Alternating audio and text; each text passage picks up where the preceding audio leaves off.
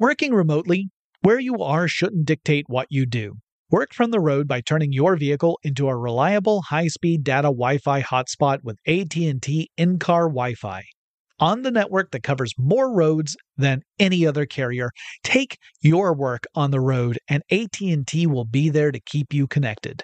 Connect up to 10 devices and stream conference calls, finish up that presentation, or answer last-minute emails.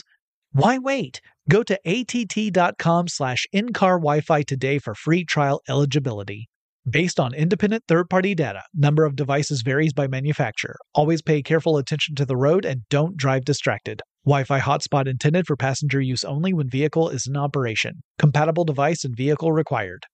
Running a business is no cakewalk, but with SAP Concur Solutions, you can be ready for anything. You can manage travel, expenses, and AP all on one platform that's packed with AI and best practices, and that delivers it all through an easy, clear, I can't believe how simple that is experience. So, while not much can be done about that guy who never fails to burn the microwave popcorn and stink up the entire office, with SAP Concur, you can easily handle almost anything else. Take control of your business finances today at Concur.com. That's CONCUR.com. From BBC Radio 4, Britain's biggest paranormal podcast is going on a road trip. I thought in that moment, oh my God, we've summoned something from this board. This is Uncanny USA. He says, somebody's in the house, and I screamed.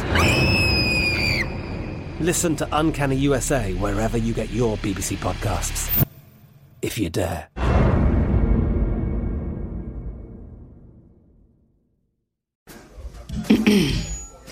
AT&T connects an ode to podcasts.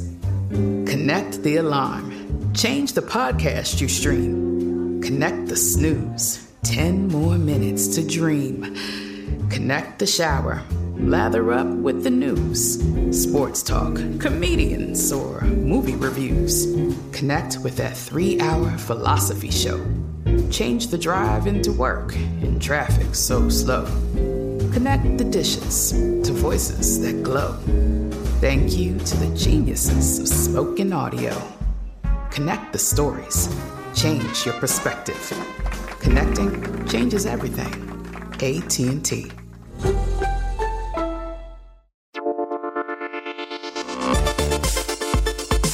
Get in touch with technology with Tech Stuff from HowStuffWorks.com. Hey there and welcome to Tech Stuff. I'm your host, Jonathan Strickland. I'm an executive producer with How Stuff Works and I love all things tech. And today we're going to tackle a story that recently unfolded, recently as of the recording of this show. I'm sitting in the recording studio on October 26th, 2018. It's not my normal studio either, so if you hear other noises, that's because we've got noisy people walking around the office and I'm in a different studio.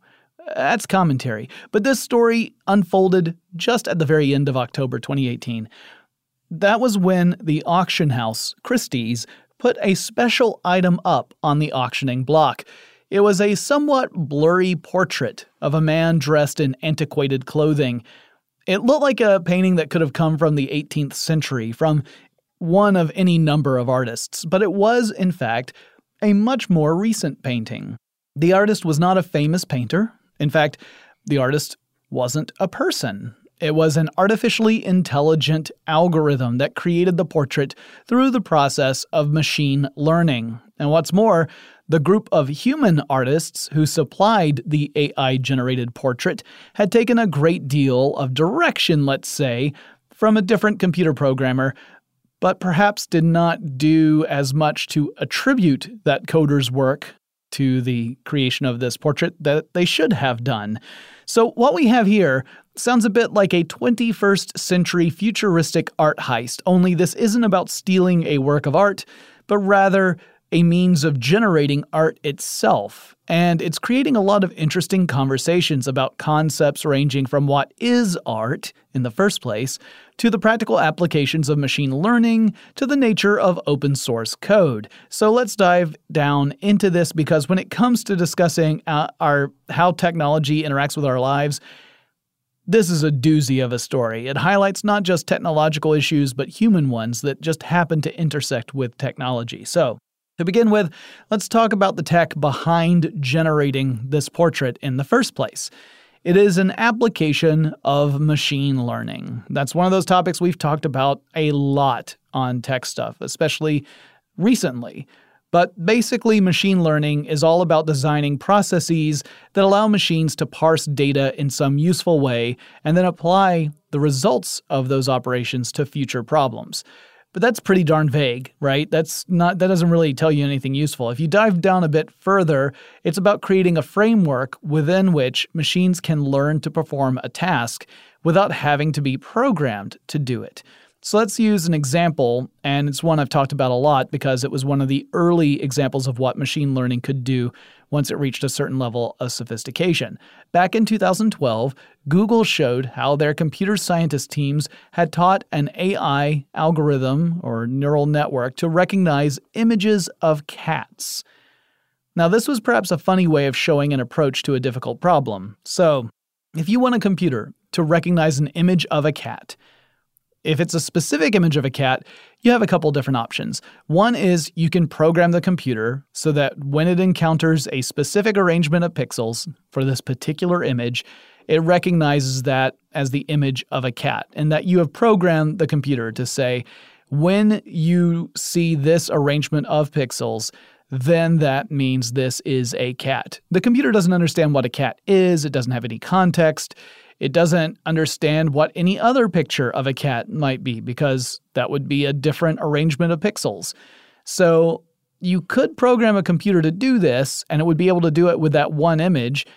But if you gave it a different image of a cat, or even an image of the same cat, but it's a different picture, the computer would not be able to identify it. You would have to repeat the entire process from beginning to end to get the same result. And once you start adding up images, you realize this is not really an efficient means of teaching a computer anything. Or you could create an artificial neural network that examines the pixels in an image, and each neuron might be looking at a different element of the data to determine if that data was consistent with images of cat pictures. So we've talked about this recently too. An artificial neuron can take in multiple binary points of data, zeros and ones, and then create a single binary output. So it might be looking at specific features that might have to do with ears, for example. And if it detects that the ears are consistent with those of a cat, it might pass a positive response further down the neural network. And a full collection of all these, looking at multiple points of data, would allow the computer to come to a decision. Does this image represent a cat, or does it represent something else? So in this way, by feeding thousands or tens of thousands or hundreds of thousands of images to a computer, you can train it to recognize cats. And the more you train it, and the more closely you're able to tweak the network so that it weights certain elements more than others, the better it gets.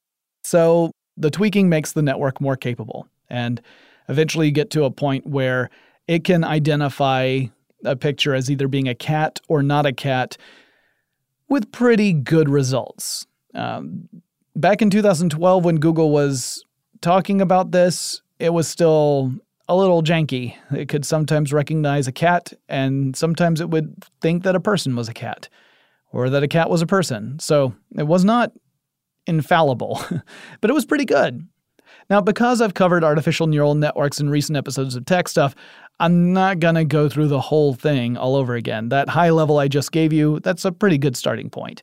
It's just important to remember that the general output here is through training a network using that input data set. In this case, or in the case of that example, hundreds of thousands of images of cats. Machine learning can actually take a few different approaches. The one that I sort of outlined earlier would kind of fall into the category of supervised machine learning. See, in that approach, we human beings are trying to teach a machine through algorithms and data sets to recognize something that we already know the answer for, right? You can look at a picture and you can recognize whether that picture is of a cat or not. So you already know the answer. You're not asking the computer to give you new information. You're trying to teach the computer to do something that you already can do. So we, human beings, are able to supervise the machine as it is learning this process and make those minor adjustments that are needed throughout the system in order for it to get better at its job. That is supervised machine learning. We can keep working with it until it reaches what we consider to be an acceptable level of success, which doesn't mean it has to be perfect. It just has to be good enough for whatever it is we're building it for. But there's another approach called unsupervised machine learning. And as you might imagine, this is different from the previous one. Now, in this approach, you only have input data, and your goal as a human is to learn more about that data itself. So you don't have a correct answer in mind. You don't already know that the data represents, say, a cat in a photo. It's a different type of problem you're looking at. The machine is learning about the nature of the information itself, including how different points of data relate to one another or correspond with other data. And you, in turn, can learn more about the information as well. So within this category, you have a couple of subcategories. There are clustering problems. With a clustering problem, you're learning about the groupings within data. So one example might be that you have a population of customers. Let's say you own a business, you've got customers. You have data that represents all these different customers, and you're using the collective behaviors of those customers to sort them into meaningful groups so that you can better serve each of those groups. Maybe you learn that there are 4 basic types of customers, and that helps you plan out your business so that you can cater it to those 4 types. But another type of problem in unsupervised machine learning is called an association problem. Now, in those problems, you want to learn rules that describe large parts of the data that you're feeding into the system. So, for example, let's go back to you run a business, you've got this big pool of customers, and you're feeding all the customer behavior data into your system. It might tell you that, hey, it turns out that 75% of the customers who are buying widgets go on to buy sprockets. So that would tell you, hey, now I know more information. I know that if I sell a widget to someone, there's a good chance I can upsell that and include a sprocket as well. So I'm going to tailor my business approach to try and take advantage of that. Now, the reason I went through all of this is to explain that the type of artificial intelligence algorithm that was used to produce the painting I was talking about at the top of the show falls into a group called Generative Adversarial Networks, or GAN, or GAN. These are used in unsupervised machine learning applications. So it's in that second category I was just talking about. So what is with this name? What is a generative adversarial network? Well, for one thing, it actually uses a pair of deep neural net architecture networks. These 2 nets are in competition with one another. That's why it's called an adversarial network. You have these 2 different constructs that are working against each other. The approach was first proposed by researchers at the University of Montreal, and we chiefly associate the concept with a guy named Ian Goodfellow. Ian Goodfellow wrote the definitive paper on the subject back in 2014. And it is fascinating. So, from a very high level, what's happening is that you have a neural network called the generator, and you have a second neural network called the discriminator. So you're feeding the discriminator your input data. Let's, again, go with pictures of cats. So actual pictures of cats, photographs of cats, if you will. You're feeding photographs of cats to the discriminator. The generator's job is to create an image that fools the discriminator into thinking that that's a legitimate photograph of a cat. But in fact, it was created or generated by the generator. So you've got 2 processes going on at the same time. The generator is trying to create essentially a forgery or a counterfeit. It's creating something from scratch to fool the discriminator into thinking this is a legitimate piece of data from the training data set. The discriminator is looking at each image and thinking, all right, now does this represent a real picture, or is this something that is coming from the generator that's designed to fool me? and the two are working against each other. Both networks learn as this goes on. If the discriminator gets an image and rejects it, that becomes a feedback to the generator. And the message is essentially, this was not good enough. And the generator starts to try again, taking a slightly different approach. If the discriminator accepts it, the generator says, aha, you're onto something. But then you can tweak the discriminator and say, this was wrong. You got this part wrong. And it can start to try and look for signs that might otherwise fool it. The goal here is that you are going to have a generator producing better and better versions of whatever it is you're trying to create. And that could be a picture, it could be text, it could be music. You could feed any sort of data to both of these systems in an effort to produce a computer-generated version of that thing. And as long as it reached a certain level of quality, the discriminator won't be able to tell the difference. And then you've got yourself a computer-generated, whatever it might be, in this case, a painting. I'll explain more about the specifics of this case in just a moment, but first let's take a quick break to thank our sponsor. Working remotely, where you are shouldn't dictate what you do. Work from the road by turning your vehicle into a reliable high-speed data Wi-Fi hotspot with AT&T in-car Wi-Fi. On the network that covers more roads than any other carrier, take your work on the road and AT&T will be there to keep you connected. Connect up to 10 devices and stream conference calls, finish up that presentation, or answer last-minute emails. Why wait? Go to att.com/in-car Wi-Fi today for free trial eligibility. Based on independent third-party data, number of devices varies by manufacturer. Always pay careful attention to the road and don't drive distracted. Wi-Fi hotspot intended for passenger use only when vehicle is in operation. Compatible device and vehicle required. Running a business is no cakewalk. There is a ton to keep track of. Employees to keep happy, spending to control, travel to plan, and on top of it all, nobody knows exactly what the future holds. Your finance team always has to be ready to change. But with SAP Concur Solutions, you can be ready for anything. You can manage travel, expenses, and AP all on one platform that's packed with AI and best practices, and that delivers it all through an easy, clear, I can't believe how simple that is experience. And you can finally say goodbye to the costly mistakes and risks that come from manual work and spreadsheets. So, while not much can be done about that guy who never fails to burn the microwave popcorn and stink up the entire office, with SAP Concur, you can easily handle almost anything else. Take control of your business finances today at Concur.com. That's CONCUR.com.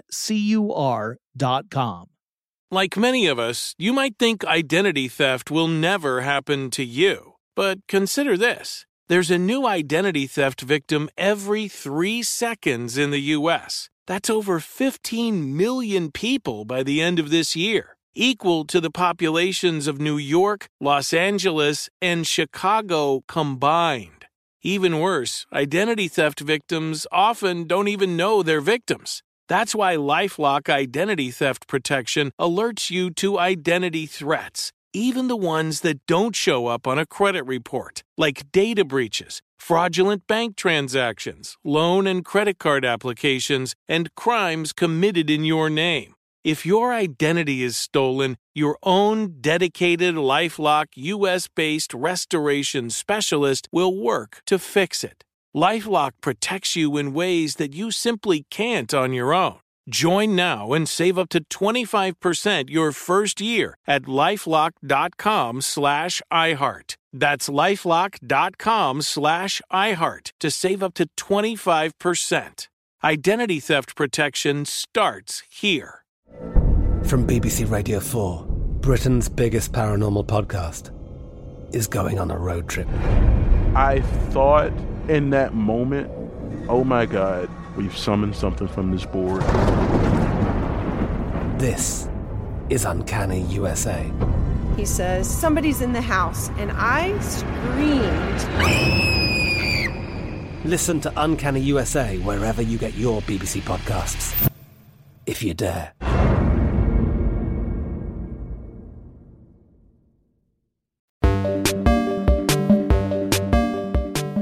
So a couple of years ago, there were computer scientists at Microsoft as well as TU Delft University, and they were working together with a banking company, ING, to create a brand new painting in the style of the painter Rembrandt. This project involved processing high-resolution digital scans of 346 different images of Rembrandt's works, specifically portraits of men. That information was fed to a deep learning algorithm that analyzed Rembrandt's style, and also the techniques that were common across all the images. What were the common elements that were found in those numerous paintings? And eventually, this machine was told, or this system was told, to produce a new painting based on those common factors. And so it narrowed down the approach to be a portrait of a Caucasian white male, because that's what most of Rembrandt's portraits were of, somewhere between the ages of 30 and 40, wearing white and black clothing, because again, that was the vast majority of the portraits that Rembrandt created. And the focus of the subject was off to the right, like looking slightly off to the right, because a lot of the subjects in the other paintings were doing the same. The algorithm also analyzed the faces of all those portraits and came up with sort of a kind of a mishmash average of them to produce the face of the fictional Dutch gentleman in the new painting. To go a step further, the team then added depth to this painting. It was a two-dimensional image, and then they decided to add some depth. They included some ridges and some bumps that would have been created from brush strokes onto a two-dimensional surface. So if you're using paint, then it's actually a three-dimensional image. If you get super close enough, you can see raised areas and dips and trenches and stuff like that the brush leaves. And it all depends upon your painting technique, how these get laid out on canvas. So the team added those details in to make it look even more authentic. Ultimately, the design was printed using 13 layers of ultraviolet-based ink, and the result is a work that looks like it could have come from Rembrandt, complete with techniques Rembrandt used in actually making his brushstrokes. And that's just one high-profile example of computers generating paintings after being fed information about works that human artists have created. Now let's get back to the story of the recently auctioned painting. Now, to do that, we have to talk about a young man named Robbie Barrett. Barrett is 19 years old and is attending Stanford and has been doing some really interesting work in machine learning. It was his code that would be the basis for the computer-generated portrait that was recently auctioned off. Barrett's work was going a step further than copying the style of an established artist. Barrett's algorithms would work to create new images after having analyzed numerous real-world examples. So just a couple of years ago, the state-of-the-art in GAN networks, or GAN networks, might produce some really disturbing images. Like there are early pictures of GAN attempts at making realistic human faces that were not terribly successful, and that's because those networks were able to recognize certain basic visual elements in images, but not understand the relationships between multiple elements within an image. So you could end up with a face with really extreme features like pronounced asymmetry. But over just a short amount of time, people have developed much more sophisticated GAN algorithms and performance has improved.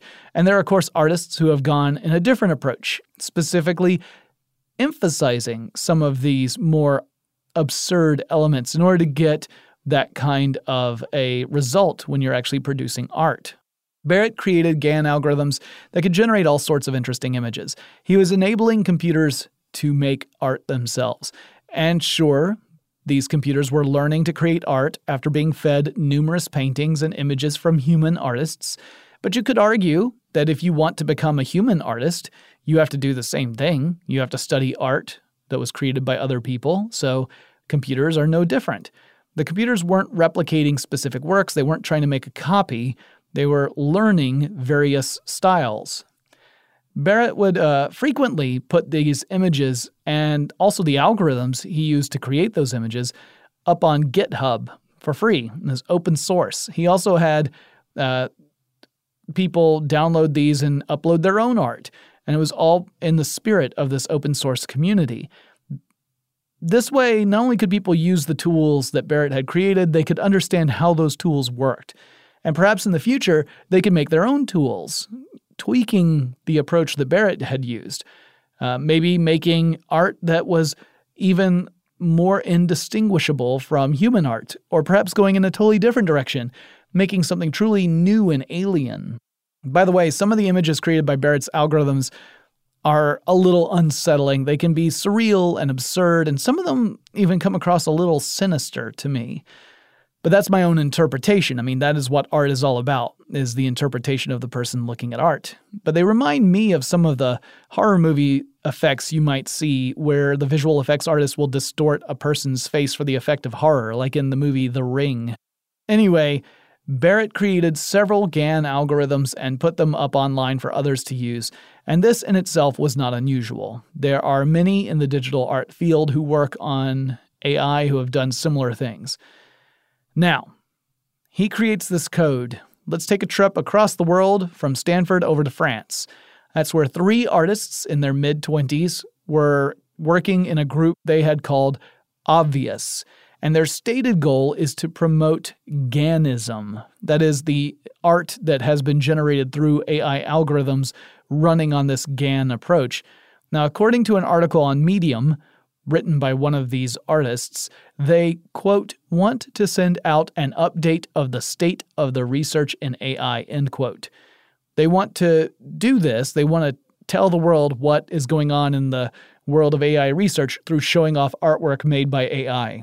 So kind of a creative, artistic way of talking about artificial intelligence. The group says that the value of the art may not be in the art itself, but rather the discussions that the art inspires. Like, what is it that makes art art? Can machines be creative? Who ultimately would you say is the artist in a work that was created by a machine? What does that art mean? Who does it belong to? That's a big one. So the artists reached out to Barrett when they were tackling this project. They wanted to use a GAN algorithm to generate a portrait in a style similar to what you see in 18th century paintings out of Europe. The students have made it clear that Barrett had been a big part of their inspiration. More on that in just a second. Now, the members of Obvious began using GAN code to generate portraits. And they created several of them, 11 in fact, of a fictional noble family. They named the Bellamy family. Belamy. The name Bellamy itself was a bit of a pun and a reference to Ian Goodfellow, the guy who wrote that main paper on GANs in the first place. Bellamy can be broken down into Bel and Ami. That would mean, although different spellings, it would mean good friend or good fellow, which is kind of cute, right? Well, the artists produced these portraits, and they are all of hollow-eyed nobles that will stare right into the void in a way that... Actually, that's getting off track. Never mind. It creeps me out a little bit. But the last in the line of portraits would be Edmund de Bellamy, the fictional noble whose portrait would go up on auction in October 2018 and fetched way more money than was anticipated. And so, Obvious had fed to the algorithms numerous paintings from the 18th century to guide its efforts. And once they started producing these, they had each one signed with a line of code referencing the algorithm. They framed the machine-generated portraits in golden frames. And when Edmund de Bellamy went up for auction, the best guess was that it would probably fetch between $7,000 and $11,000. Instead, the winning bid was for more than $430,000. So that raises a good question. Who the heck should get that money? Who was responsible for this painting? And that would become something of a controversy. I'll explain more in just a second, but first let's take another quick break to thank our sponsor. Working remotely, where you are shouldn't dictate what you do. Work from the road by turning your vehicle into a reliable high-speed data Wi-Fi hotspot with AT&T in-car Wi-Fi. On the network that covers more roads than any other carrier, take your work on the road and AT&T will be there to keep you connected.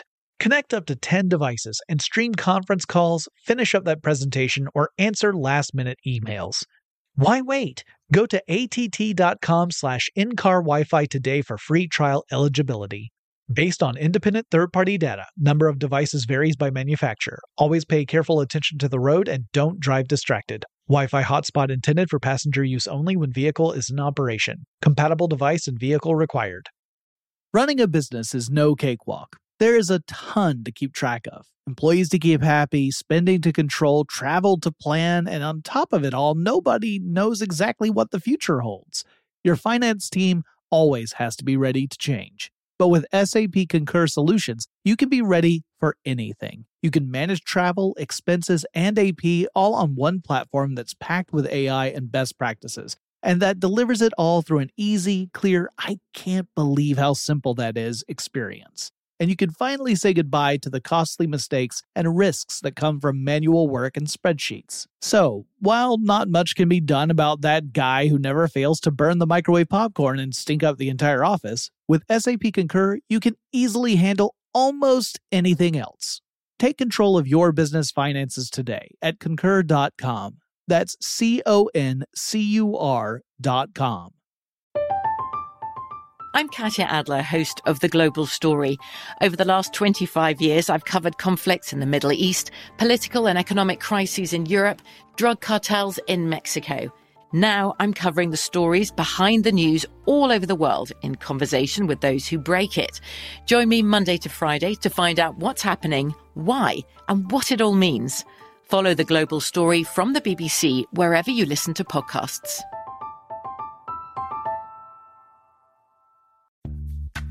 Snag a Job is where America goes to hire, with the deepest talent pool in hourly hiring. With access to over 6 million active hourly workers, Snag a Job is the all-in-one solution for hiring high-quality employees who can cover all your needs. On demand, temp to hire, part-time or full-time. You name the position. Warehouse worker, retail associate, grocery store clerk, fitness trainer, baker, stylist, bellhop, podcast producer. Yeah, Snag a Job's got a worker for that. With our easy-to-use platform, you're able to seamlessly post and fill available positions quickly with a dedicated customer support team to provide all the help you need along the way. Kind of nice knowing you have a talent pool like that in your own backyard, right? Snag a Job is the partner you need to keep your business running smoothly. So visit snagajob.com or text snag to 242424 to talk to an expert.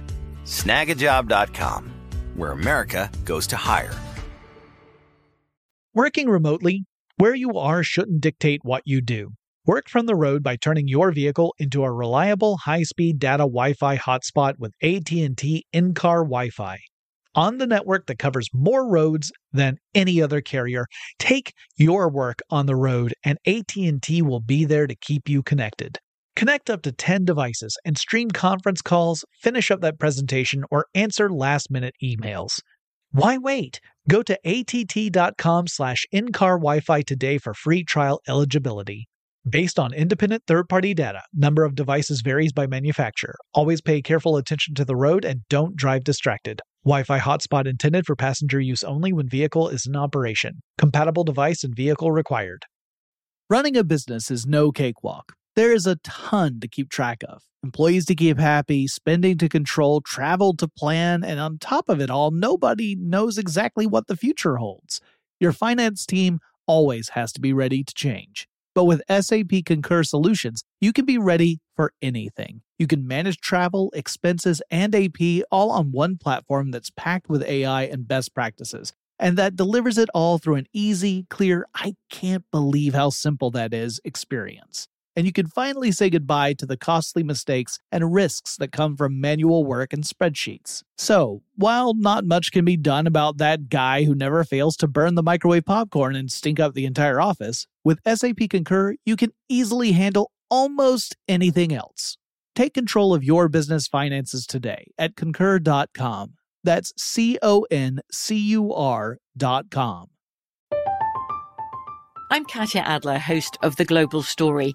Over the last 25 years, I've covered conflicts in the Middle East, political and economic crises in Europe, drug cartels in Mexico. Now I'm covering the stories behind the news all over the world in conversation with those who break it. Join me Monday to Friday to find out what's happening, why, and what it all means. Follow The Global Story from the BBC wherever you listen to podcasts.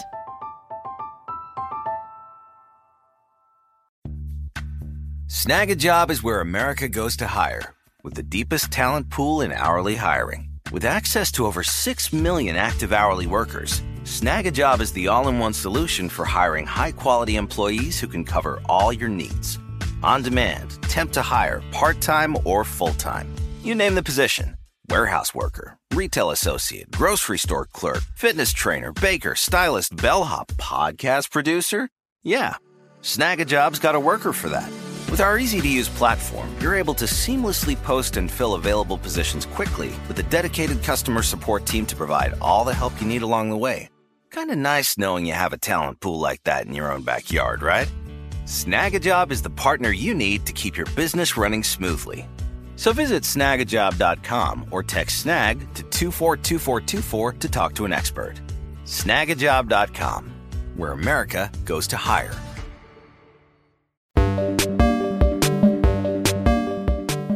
So as the group Obvious was getting press coverage for the AI-produced Bellamy portraits, this is before they had even put one up for auction, some people, including Bharat, expressed some disappointment with the group. They said that it looked like they had used Bharat's code to produce these portraits, and yet they weren't quick to attribute him. They didn't give him credit, at least not readily and not visibly in a lot of locations. And so his code, while it was open source, and he didn't begrudge anyone from being able to use it, would have usually meant that people would give him credit. Typically in the open source community, it's considered bad form, or even gauche, if you prefer, to not give credit where credit is due. As to how much of the code was actually used unaltered, that is a bit of an open question. The artists at Obvious have admitted that they did use his code, and they changed it a little bit. Some other artists say they believe that 90% or more of the code was unaltered. One such artist, a New Zealander named Tom White, said he downloaded Bharat's code and ran it unaltered to see if he could produce images similar to those that Obvious had generated. And he said, they look pretty close. So I took a look as well. I would say that the ones that White had created with that AI have a little bit more of the weird facial distortion thing going on than the ones that were made by Obvious, but they are fairly similar. Throughout the project, members of Obvious reached out to Bharat for help in getting the GAN algorithms to run properly on computers. Those communications are up on GitHub, so they definitely happen. Anyone can see them. So that's definitely a sign that a significant portion of the code used to create the expensive painting came from Bharat. So we get into that tricky question. Who owns the art before it gets purchased at auction, obviously? So does the computer scientist who created the code own anything that the code produces? The code has to have a programmer. Without a programmer, there's no code. So without the code, you get no artistic output. But then again, you could say that human artists learn from their teachers. There's a long history of artists taking on apprentices, and those apprentices later on go on to become great artists of their own.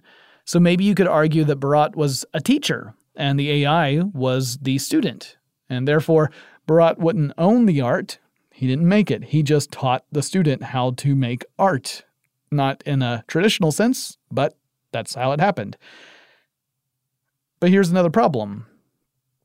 AI cannot own stuff. Artificial intelligence can't have property. We have no legal means to assign ownership so that a program or an algorithm or an artificial neural network could own property. And even if we did, what good would it do? The AI doesn't want or need anything. It doesn't even have will or self-awareness.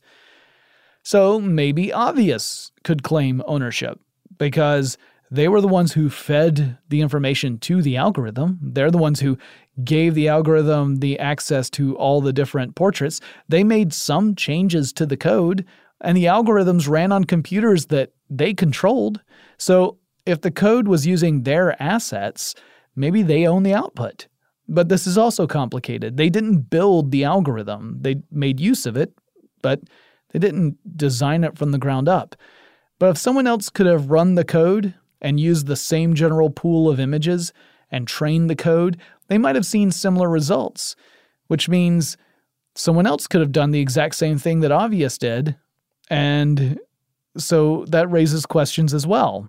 Maybe there's nothing special about owning the machine, in other words. In the digital world, using open source code to make something new and then profit from it, sell it, that happens regularly. But again, it's all in how you do it. If you follow the general rules of etiquette, you're typically pretty good. But if not, people think of that as being kind of a jerk face. So it's frowned upon in the open source community. Barad is quoted in a piece on The Verge as saying, quote, "I'm more concerned about the fact that actual artists using AI are being deprived of the spotlight. It's a very bad first impression for the field to have," end quote. So he's not saying he's upset and missing out on money, but rather that the whole field is getting misrepresented. The Verge piece also does a great job pointing out how many in the AI digital art field feel that Obvious is painting a misleading picture, to use a pun. That if you were to look at the press release that the group has put out and the way that they've presented the art, it would seem as if these programs were largely undirected or even fully autonomous, and they aren't.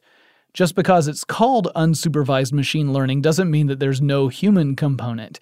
So there's a debate going on within the digital art world on where in the spectrum these algorithms should fall. Are they closer to being tools, like what a paintbrush would be to a traditional painter? Or are they more closely connected to a collaborator, maybe someone who's assisting a painter? But they certainly are not fully autonomous robots.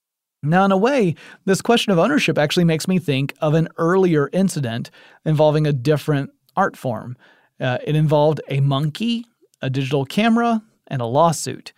So back in 2011, a photographer named David Slater was working on an assignment in Indonesia, and that's where he met Naruto. Naruto was a 7-year-old crested macaque, so Naruto was a monkey. Now, on this assignment, Naruto at one point grabbed Slater's camera, and while handling Slater's camera, Naruto took a photo of himself. So it's a monkey selfie, and it's a great photo. If you've not seen it, you've got to look up monkey selfie, because it is amazing. The monkey obviously didn't understand what it was doing, but the selfie is just about perfect. So then this image goes up online, and it goes viral. It gets posted all over the place, including on Wikipedia. And David Slater would reach out to Wikipedia and say, "Hey, you can't just put my photograph up on your site without asking for permission or paying a licensing fee." And Wikipedia said, "Dude, you didn't take the photograph. It doesn't belong to you.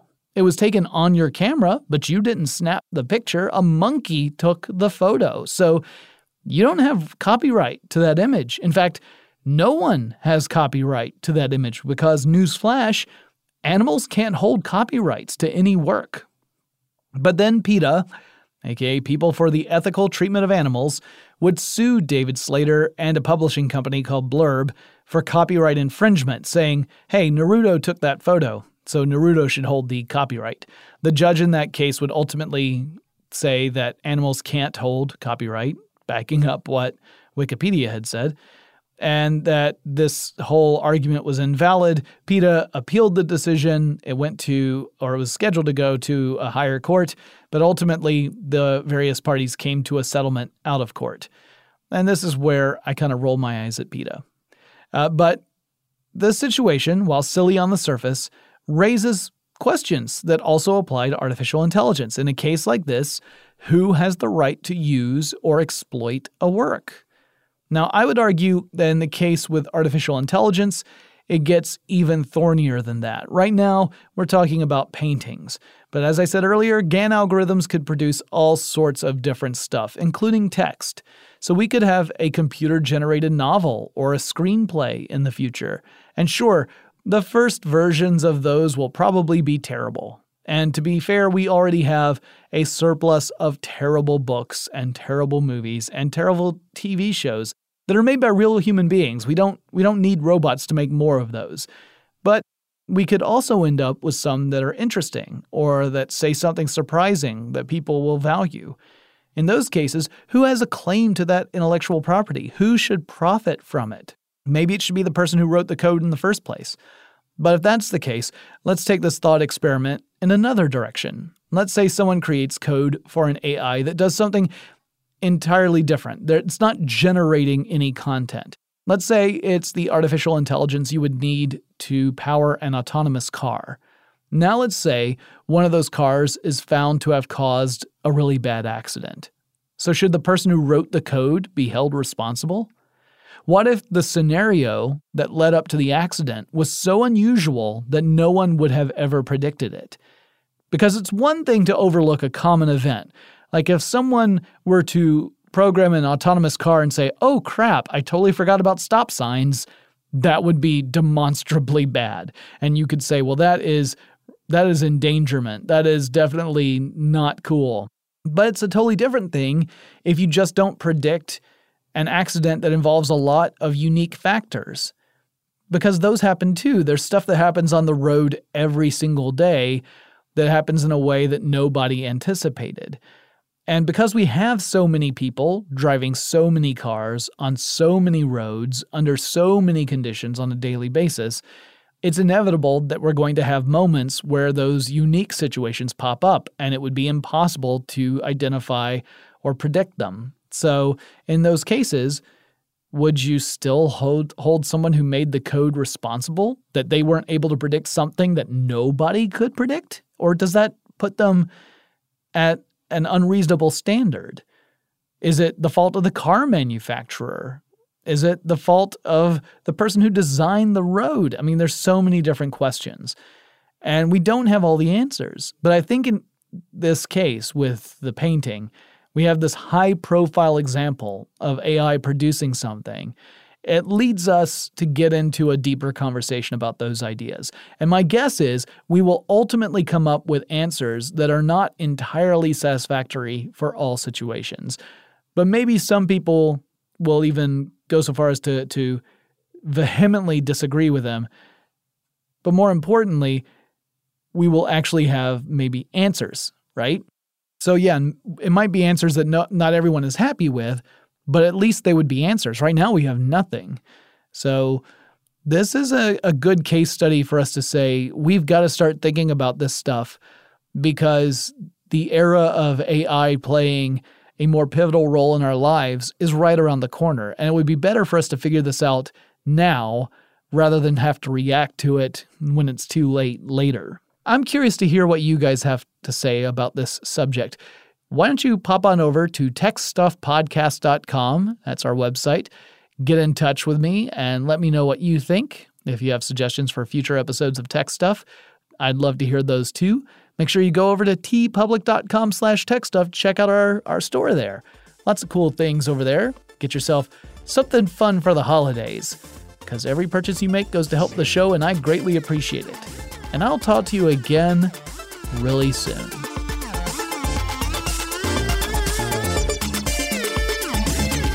For more on this and thousands of other topics, visit howstuffworks.com.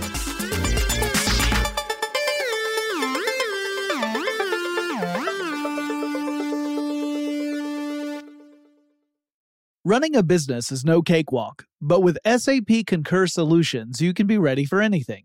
You can manage travel, expenses, and AP all on one platform that's packed with AI and best practices, and that delivers it all through an easy, clear, I can't believe how simple that is experience. So, while not much can be done about that guy who never fails to burn the microwave popcorn and stink up the entire office, with SAP Concur, you can easily handle almost anything else. Take control of your business finances today at concur.com. That's CONCUR.com. I'm Katya Adler, host of The Global Story. Over the last 25 years, I've covered conflicts in the Middle East, political and economic crises in Europe, drug cartels in Mexico. Now I'm covering the stories behind the news all over the world in conversation with those who break it. Join me Monday to Friday to find out what's happening, why, and what it all means. Follow The Global Story from the BBC wherever you listen to podcasts.